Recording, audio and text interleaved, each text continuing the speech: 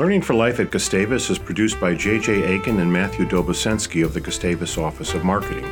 Will Clark, Senior Communications Studies major and videographer at Gustavus, who also provides technical expertise to the podcast, and me, your host, Greg Castor. The views expressed in this podcast are not necessarily those of Gustavus Adolphus College. Imagine you are the provost of a small residential liberal arts college, recently joined by two newly hired associate provosts from other institutions, and a global pandemic hits, suddenly halting in-person teaching and learning at your institution and necessitating a rapid shift to online education, which is antithetical to the whole point of a liberal arts college. Small in-person classes, a close-knit community, students and professors collaborating on and off campus. What is it like to be that person in those circumstances? What steps do you take? What leadership is required? And how do you stay focused and sane amid circumstances changing at warp speed and with all the attendant confusion and uncertainty? Well, who better to speak about all this than our own provost at Gustavus, Brenda Kelly, who has been in that office since 2016. Before that, Brenda was busy teaching and researching as a professor in the Gustavus chemistry department. Provost Kelly, Brenda, I'm delighted to welcome you to the podcast, and thank you so much for making time to be here amid all the other unimaginable demands on your time at this kind of crazy moment. Thank you, Greg. I'm really happy to be here. Thanks for inviting me. Yeah, well, thanks for coming, and my pleasure. So let's just dive right into it. I can't even imagine the learning curve must be so steep. But on the other hand, Gustavus has experienced disaster before, and this is a disaster, I think. But we in 1998, you were there. I think in 1998 we suffered, we in the town and the area, terrible, terrible devastation from a tornado. But I thought we could start just by asking you to talk a little bit about what Gustavus, not only you in particular, but Gustavus, the leadership team, has been drawing on to work through what you've had to work through thus far.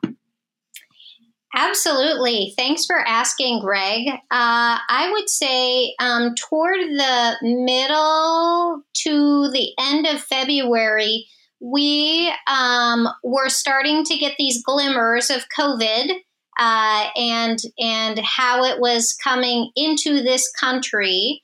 And again, that was probably about mid-February. And so the Infectious Disease Committee was created or was reinvigorated during that time. So we had an opportunity with a larger group of individuals. This committee is a group led by Heather Dale, who's done an excellent job leading this group. We had a little bit of time prior to it really hitting hard in the state of Minnesota to do a little bit of planning and a little bit of conversation about how we would plan toward a pandemic that I don't think that any of us thought would actually happen or hit Minnesota in the way that it did. So that was the first kind of leadership group that helped to inform I would say initial planning, and it was really driven from a public health perspective, that initial group, but it involved lots of different people on campus. Once we started to make really rapid decisions, and that started to happen somewhere around March 11th, we were really looking at CDC guidance and the Minnesota Department of Health guidance on how institutions of higher ed should be responding to this particular situation. So we had phone calls with the Minnesota Department of Health to ask Gustavus-specific questions and receive responses about that, and have been actively participating in weekly webinars with the Minnesota Department of Health to continue to hone our plans as we moved through the initial transition to online for a 2-week period, and as we made the decision to go online for the rest of the semester, and as we've been considering our plans for both the summer and the fall 2020 semester. And so the cabinet has been meeting daily for many hours a week as we've gone through this decision-making process for how are we as Gustavus Adolphus College going to respond to this situation and still maintain who we are, that residential liberal arts community that really values the face-to-face, the in-person, the student-faculty relationships, the co-curricular activities alongside curricular activities. How can we maintain that when we are in this distant environment from one another? I didn't even know we had you just mentioned an infectious disease committee. Is that since COVID, or was that already in place, or some version of it was in place? That was a group that had not been in place, or I guess I should say it had not been active. So the last time that group had been active, it's my understanding that it was last active during H1N1. So there was a pandemic planning committee that actually put together a pandemic plan for Gustavus at that time of H1N1. And SARS kind of in the late 2000s, early 2010, 11, that period of time. And so when the Infectious Disease Committee started meeting, we were really using as our starting point, dusting off of those plans and seeing what still applied and what needed to be adapted for a situation that now was happening about 10 years later. That leads me, actually, first I should just mention that you mentioned Heather Dale, who I think we all agree has done an outstanding job, who's sort of head of the health services at Gustavus. But do you find yourselves, you, the president, other members of the cabinet, find yourselves not just thinking back to 1998 and the tornado, but drawing on any lessons from that recovery? So definitely among cabinet members, particularly at the beginning of when the initial stages, I would say the first week or two of this situation, there were lots of reflections and comparisons to the time of the tornado, because it was an, event that happened suddenly, kind of like our transition to online. It was an event that really, where the whole community had to pull together in order to overcome and make decisions. So there were lots of comparisons and reflections about how Gustavus handled, managed, overcame that situation, and what lessons could be learned and applied to this situation. I think more recently, there have been a lot more reflections about, well, what makes this different? And I think one of the aspects, well, two things that make this very different are the community piece. During the tornado, everyone could physically come together to help. Our alums came to campus, everyone came to campus. And here we're trying to find that community gathering space in a virtual environment. And so it's so different than that particular situation. And then I think, as you've noted and others have noted, the tornado was a very Gustavus St. Peter centralized specific event. And this event is affecting everyone. It's affecting our alums. It's affecting our families.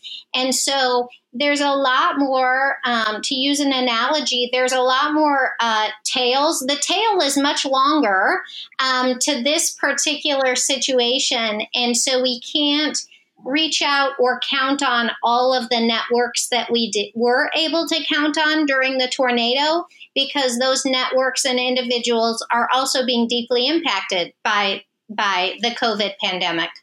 Right. And you're making me think also another difference is as horrible as the tornado was, and my wife Kate taught in the history department, now retired, but we were not there when it hit. We were visiting family in New York City. But as horrible as that was, and it was horrible, it was a finite event. I mean, that we sort of knew, okay, the tornado's over, the destruction is done. Now it's about recovery, where we really don't know where we're headed with COVID-19. There's so much uncertainty ahead. Yes, I would fully agree with that. And I think that's one of the unsettling pieces around this particular situation.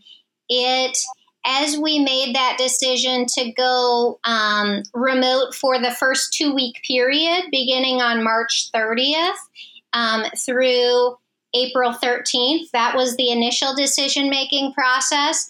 And as soon as we made that decision to go online for that 2-week period, then individuals wanted us to make the next question was, well, are you going to go online for the whole semester? And that question came up 5 minutes after we made the first decision. And what we're finding now is as soon as you make one decision, then the next decision has to be made. Everything is interconnected. So there's a lot of unrest right now about both the summer at Gustavus as well as the fall at Gustavus, because people want us to just decide, because it's much easier to just know exactly what we're going to do and have all of the plans laid out. And as you know, Greg, the fall semester doesn't start for 4 months. And if you would have asked me 4 months ago, guess what, Brenda Kelly, you're going to be living in a pandemic 4 months from now, I would have laughed and said, you are absolutely insane. And so although we're projecting what the state of Minnesota and the St. Peter region might be like on September 1, we can project, we can model, we can look at data. We don't know exactly what the environment is going to be like on September 1. So it's a lot of contingency planning and thinking about, well, what are the 3 most likely scenarios for us? And maybe we can lay out those 3 plans, but we won't actually be able to choose a plan until something like August 1st, probably, or July 15th, because we just don't have the data in front of us to know where we're going to be at that point. Right. You're making me think also 2 words that often maybe not scare faculty, but don't make us happy. Strategic planning, which we all engage in. But my goodness, if ever planning was important, it's now. Both the planning done well before anyone knew this pandemic was coming, and the ongoing planning. Amid all the chaos, amid all that uncertainty you described so well, what are you doing to stay sane? How are you getting away from the pandemic if you can, and all the decision making and discussions around decisions? That is a great question, Greg. I would say for the first 2 to 3 weeks, so from about March 11th through March 31-ish, I was not getting away from it at all, because I was working every day. I was working every night. I was thinking about it every night. I was thinking about it all night. I was thinking about it all weekend. And that is not a sustainable model at all. As you know, starting at the beginning of April, what I really tried to do is intentionally say, Brenda Kelly, you are taking Saturday off. You are not doing Gustavus work on Saturday. Because you need a break, and you have to have a break from video calls, because I am zoomed out by the end of a week. And so I really, on Saturday, for about, I'll say a 24 to 36 hour period, I try to totally unplug. On the weekends, I tend to walk probably about 10 miles on both Saturday and Sunday so that I can get outside.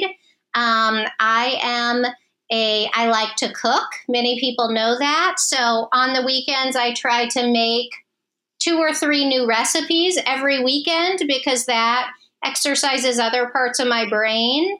And I also like to do jigsaw puzzles. So we're on the third jigsaw puzzle since COVID began. This one is a 1,500 piece one. And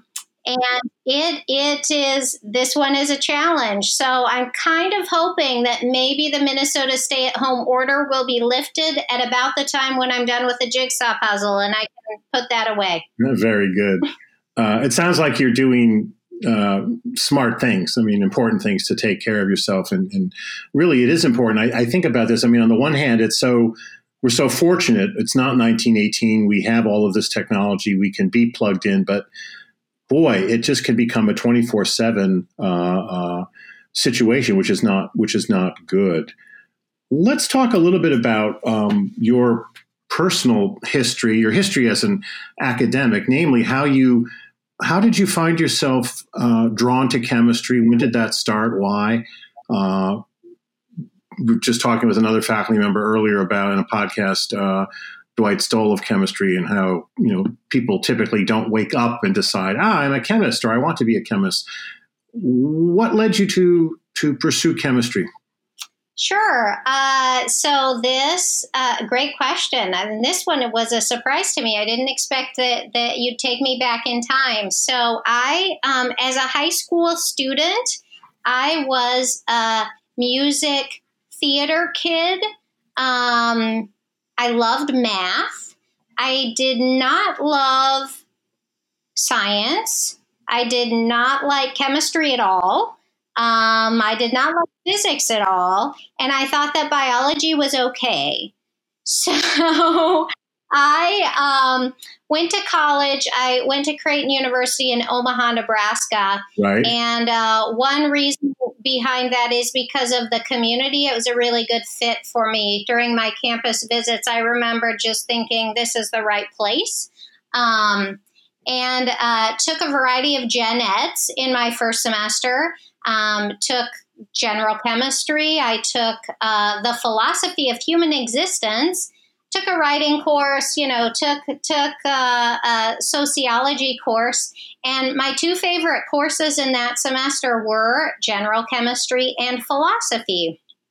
I continued with General Chemistry 2 and the second philosophy class in the sequence, and also liked them both the second semester, and was leaning toward, either a philosophy major or a chemistry major.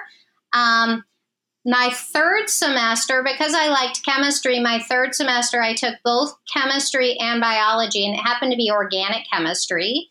And I believe the philosophy course was I actually don't remember the name of my third philosophy course. And I absolutely loved organic chemistry. I loved it, which seems absolutely crazy to 99% of the world's population. But that's the course that turned me into a chemist, was organic. So that's how I became a chemist.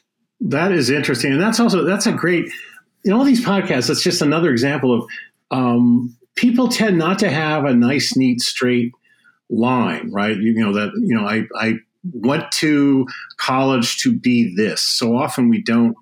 No, even in my case, I know I loved history, but I don't remember thinking, I'm going to be a history major. It's just, as you just said, there are courses one falls in love with, or professors one really enjoys. And I think that's an important message for our students, for all students, right? That you don't have to have it all figured out at the start.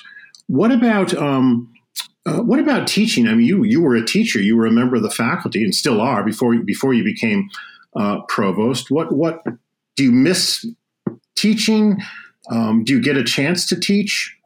Oh, Greg, when I have time to think about it, I miss teaching so much. I mean, I really, when I first became a faculty member at Gustavus, and during my early, the early career years as a faculty member, even my mid-career years, I just thought, this is it.